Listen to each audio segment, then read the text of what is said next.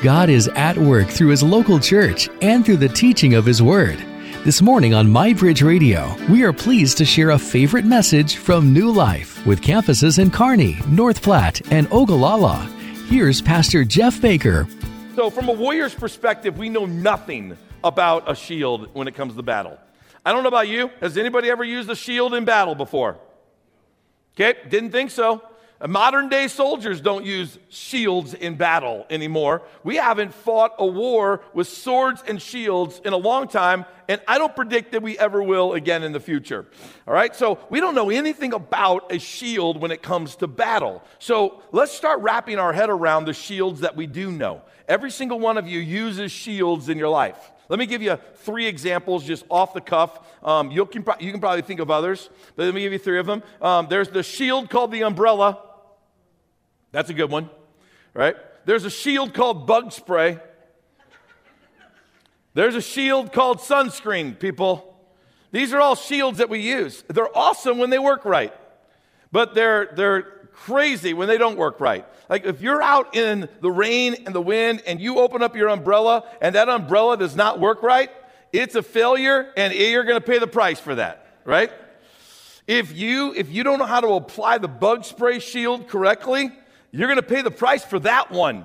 And that one hurts. That's a little itchy. And some of you start to feel the itch right now. Yeah, well, we'll get that off the screen because if you don't apply the sunscreen shield correctly, that can be painful too. These are modern day shields that we use, right? But when we don't use them correctly, now coming back to the spiritual metaphor out of Ephesians chapter 6, when we don't use the shields correctly, then it's detrimental to our life. When we don't use the shield of faith correctly, it's detrimental to our life. And what happens? Well, how does the shield of faith start breaking down? It starts breaking down when our faith gets shaky, unstable, uncertain, when doubt starts to creep in, when we get lazy in our relationship with God, right? When God starts to, become irrelevant, unnecessary, even when we start forgetting about God. And guys, come on, all of us have had moments where we started to forget about God, where we stopped praying, where all of a sudden we found ourselves, if you're in the habit, which I believe you ought to be, by the way, of thanking the Lord for the food that we are given before we consume it, that all of a sudden you finish the meal and you're like, man, I don't even think we took time to thank the Lord for that. Like there's moments that we've forgotten God when all of a sudden you got a reward or a blessing from work, right? We forgot to thank God. Or that moment when you made that investment and it was a little risky, but it paid off, right? And you forgot to thank God. You started to think, wow, I'm good. Or look at these great decisions that I've made. And guys, when we start making God irrelevant or unnecessary or forgotten, the shield of faith starts to break down. And what happens when the shield of faith starts to break down? I'll tell you what happens. Your emotions start going haywire. Your decision-making isn't something that's it stops honoring God, by the way. Your love starts to get warped. You start to manipulate other people. You start becoming the person you never really wanted to be. That's what happens when the shield of faith, that belief in God, that Jesus, you are the one true God. I've surrendered my life to you. I'm going to follow you with all of my heart. And that's why God tells us that we need faith like a shield. So our key verse today is Ephesians chapter 6. It's found in verse 16. And would you just please just read it out loud with me? It'll be on the screens. And if you have it in the Bible, I'm using the New Living Translation. It says this, that in addition to all of these, hold up the shield of faith to stop the fiery arrows of the devil. I want you to notice something. It says, in addition to all of these. What's it referring to? It's referring to the belt of truth, breastplate of righteousness, shoes of faith. In addition to those things, hold up. This is the only piece of armor, by the way, that God instructs us to hold up. Meaning this, I think there's moments every day that you got to pick up the shield of faith. There's decisions that you have to make, you got to pick it up. There's resistance to temptation, you got to pick up the shield of faith and you got to push it this way, and you got to push back the enemy this way. You got to push back the enemy when he's fighting against your marriage. You got to push back the enemy when he's attacking your mind. You got to push back the enemy, when he's trying to manipulate your thoughts and your emotions and you're tempted to do something, you got to push back the enemy. And we use that shield to push back the enemy and defend ourselves from what the enemy's trying to send our way, which, Bible says, are fiery arrows. So what is basically the shield of faith? It would be this. It's a complete reliance upon God. It's where I put my complete authority. I put my complete authority in you, God. I'm completely dependent upon you, right? I completely trust you. You aren't just a choice of mine. You are my God, right? I surrender to you, meaning I give up all of myself. And that's what I want to do on a daily basis because, guys, look, none of us have completely surrendered to Christ. Our life is a journey of completely surrendering to Christ. And some days you get it better than others. Some decisions you nail better than other decisions. Some moments are better than other moments, but our entire life is a life of saying, God, my complete reliance is upon you. And when I fail at that, how do I demonstrate that? I come and I kneel before the Lord, whether that is physically or that's in the heart, and I say, God, I repent. Like, I have offended you. I've offended your word, right? God, I want you to have complete authority in my life, a complete reliance upon God. That's a shield of faith. And so the Bible then goes on to define faith for us. And it says this in Hebrews chapter 11, verse 1. It says, faith shows the reality. So there's something physical that's being manifest here. Faith shows the reality of what we hope for. It is the evidence, again, something physical, tangible, something manifest. It is the evidence of things that we cannot see. What does that mean to you?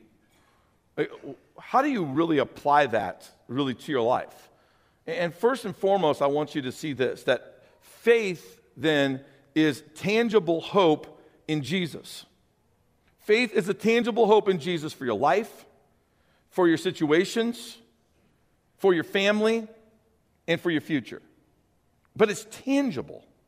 It's something that others around you, they can see you've got faith in Christ. I can't believe it. Like, how are you going through this really difficult moment in your life, but yet you still got a smile on your face? There's something about this tangible, right? Like, how do you say no to all these things? Like, I say yes to all these things. You say no to all of them. Where do you find joy and happiness? And you're like, man, I find it in Christ. And it's like, it's tangible. It's just out there. It's undeniable. People look at your life and they go, that's a person of faith.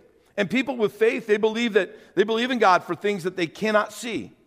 Meaning, like, I need something to happen in my life. I need this business deal to, go right. And so I'm gently walking through it, believing, God, that this is where you're taking me. And God, I need this next door to open up. If this is what you want for me, God, you've got to open it because I can't open this door. And it opens. Or people that believe, like, right now my marriage is in crisis, but they're believing for something they cannot see, a healthy marriage. Or they're believing for a parenting decision, and they just don't know, like, how are we going to get this worked out? I got this adolescent, and this adolescent thinks crazy. I was never like that when I was a teenager. How are we going to get this worked out? And I don't see it, but yet, God, I believe it. Or it's financial, and you're struggling, and you just don't know how the ends are going to be met, but you're trusting God, and you're believing, God, you can come through with this. That's people of faith. They're believing God for things they cannot see, so therefore they put their trust in God's provision, and they put their trust in God's protection, and they believe that God knows best. That's faith. See, I want to be very careful in my description here of faith, because some people interpret faith as they tell God what to do. That's not faith. That's a very warped picture of Christianity. As if you can tell God what he's going to do, and he's going to do it for you.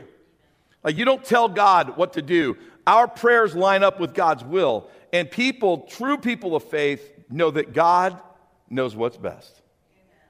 That means that when things don't happen the way you want them to happen, people of faith don't turn their back on God and run away. People of faith go, God, I'm still going to trust that you know what's best.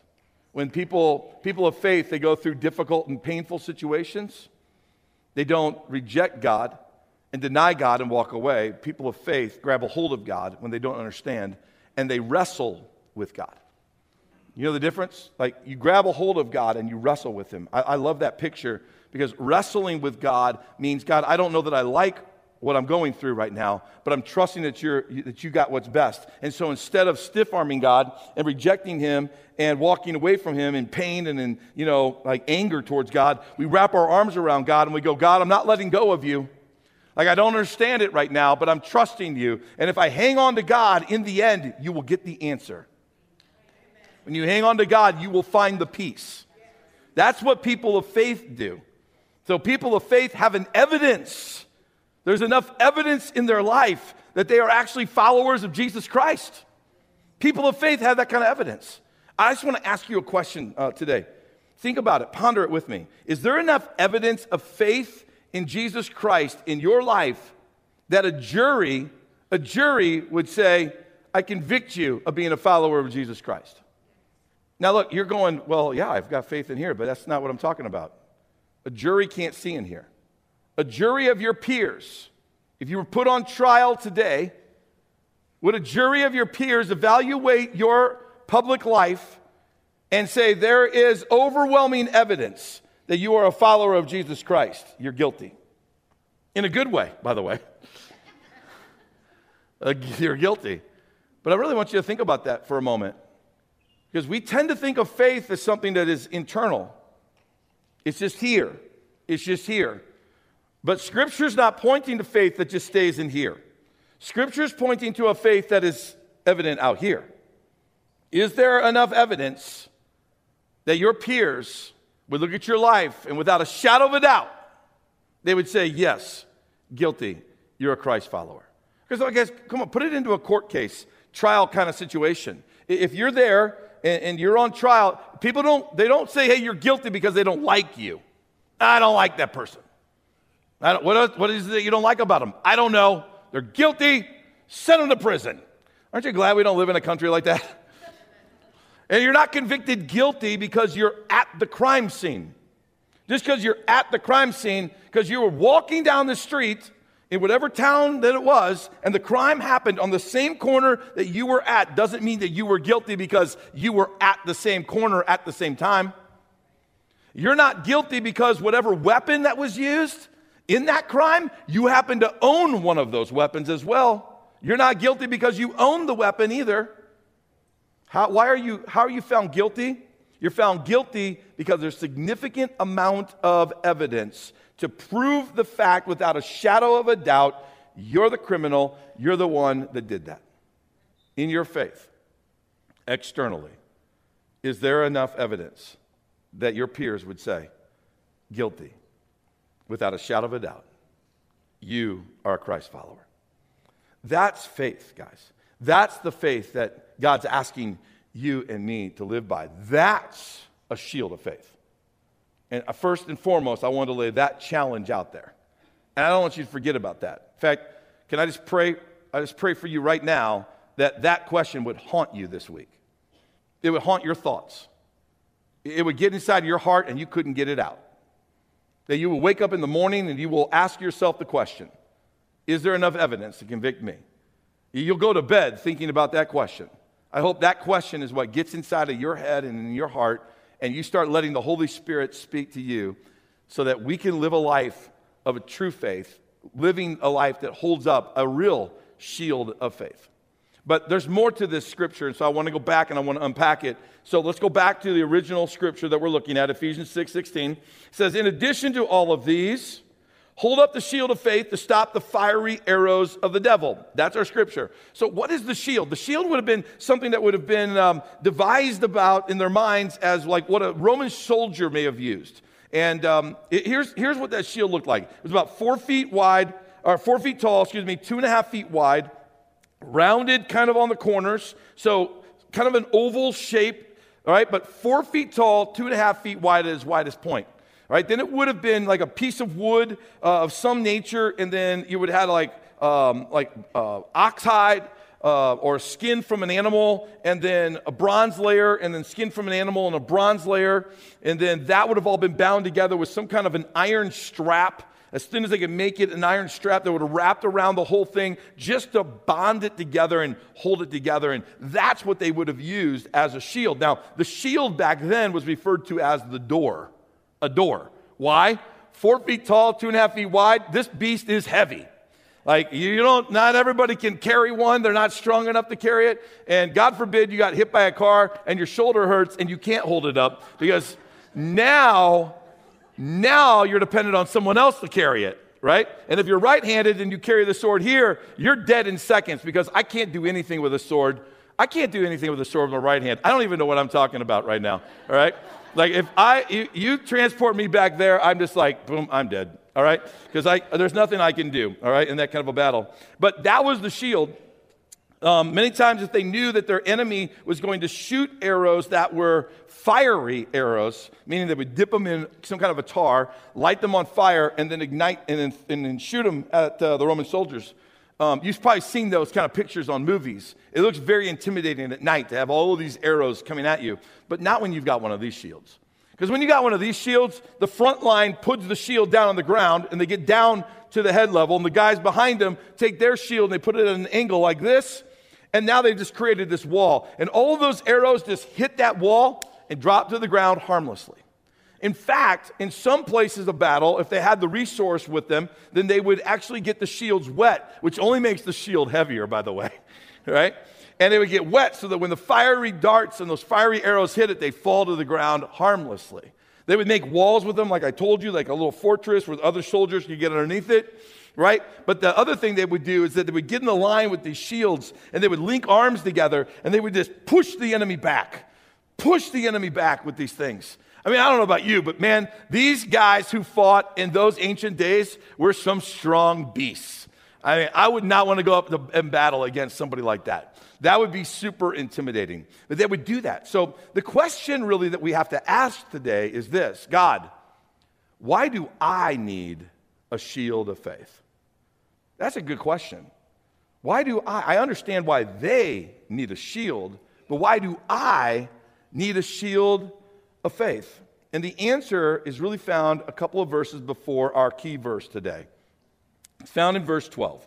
So Ephesians 6, verse 12. Here's why you need the shield. For we're not fighting against flesh and blood enemies, but against evil rulers and authorities in the unseen world, against mighty powers in this dark world, and against evil spirits in the heavenly places. We're not fighting a tangible fight. Our battle is not with what you see in front of you. In fact, it takes, I would say, incredible faith to look beyond the physical that you're in conflict with and to actually see the spiritual battle that you're a part of. You have physical eyes, you don't have spiritual eyes. But through the Spirit, we can have spiritual eyes. We need the shield of faith because you're not fighting against your neighbor.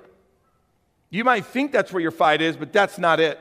You're not fighting against your boss. Okay, your fight is not with your spouse. Your fight's not with your government. Your fight's not with your children. That's not where your fight is. That's where we think our fight is, but our fight is beyond that person. It's beyond that entity, that government, or whatever entity it is that you feel like you're in battle with. Like it's beyond that. There's an enemy on the other side of that, by the way. And that enemy is the one who's trying to erode your faith. That enemy is the one who's trying to attack you at whatever phase, shape, fashion, or form he can. That's why God says you need a shield of faith. Because here's what a shield of faith does. It fills in the gaps of all the other pieces. Where you can't see the gap, the enemy can see. And the shield of faith fills that in. It's a faith in Christ alone. That God goes, you need it because you're facing a spiritual enemy. And that spiritual enemy has one big agenda at work, and that's this. How can I erode your faith? How can I take your faith in God and turn it from God into a faith found in you or in something else? That's the real agenda of the enemy. That's what he's trying to do. Get your eyes off of Christ and get your eyes onto self. In fact, I'm convinced that the enemy isn't trying to get you to renounce your faith in God. Oh, not at first. That comes later.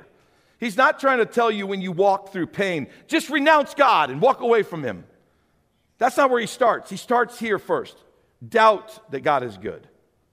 Because if you can doubt that God is good, then you've taken your faith off of God and you put it onto something else called you or another person or another entity.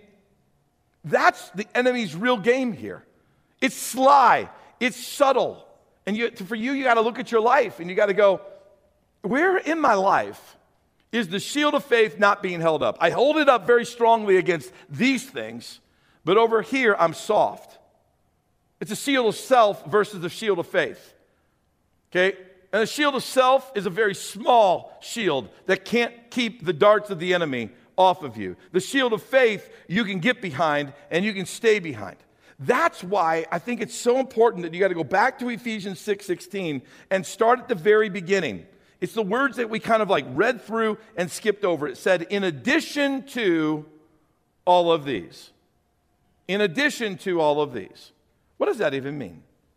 Well, I think from an English perspective, we understand it. Like, hey, you got these three things, add one more to it. If that's the approach you take, then you've just taken the shield of faith and you've diminished it to something that God never intended it to be. It's not an add-on. So what you have to do is you got to go back to the original language and you have to understand what was it that God was really saying about in addition to. And if you go back and you look at what that word in addition to really means, it means this, overall. Over all of it. A covering over it all. Like on your car. Every one of you drive a car of some shape, fashion, or form, a truck, a car, right? A beater, whatever you call your car, right? Some of you drive a red car, some of you drive a blue car. Some of you drive a silver car, some of you drive a black car. Some of you drive a white car. I think whatever car you drive or whatever truck you drive is just an outward manifestation of the inward child that lives within you. That's my personal opinion as I've evaluated the vehicles that I've driven, right? But watch this. There's a thing on the outside of your car that you probably don't appreciate very much. It's called a clear coat. Now, if there's body shop people in here, they're like, boom, finally, Jeff gives a manly illustration. This is good. And everyone else is like, I got no clue what he's talking about.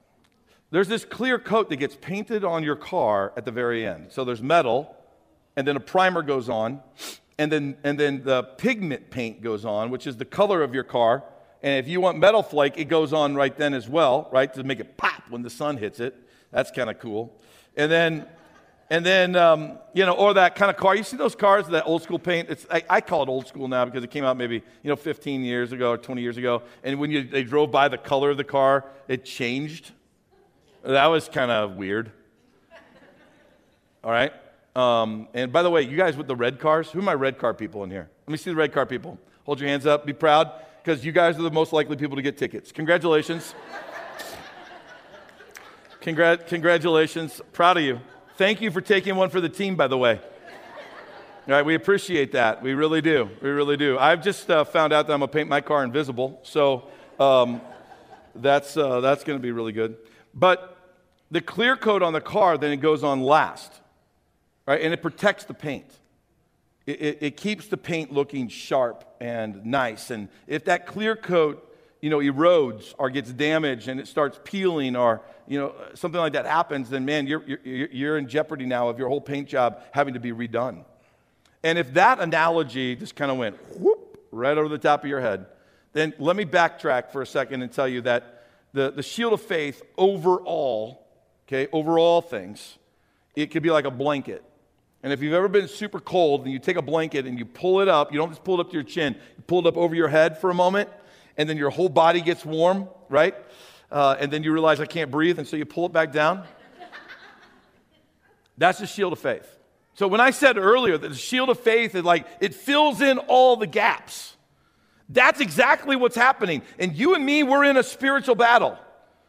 Okay, I don't walk around thinking about this spiritual battle, but I do walk around thinking about my relationship with Christ. And when I'm thinking about my relationship with Christ, and I am thankful for what Christ has done for me, the shield of faith is protecting me. It's covering me. It's on my life. And it's filling in the gaps. I don't know about you, but praise God for a shield of faith that can only come from God, that can protect me from a battle that my physical eyes can't see, but God's got my back. God's got my six. You see what I'm saying? Like, I'm thankful for that. And that means that faith is the most vital thing you possess. It's more important than anything.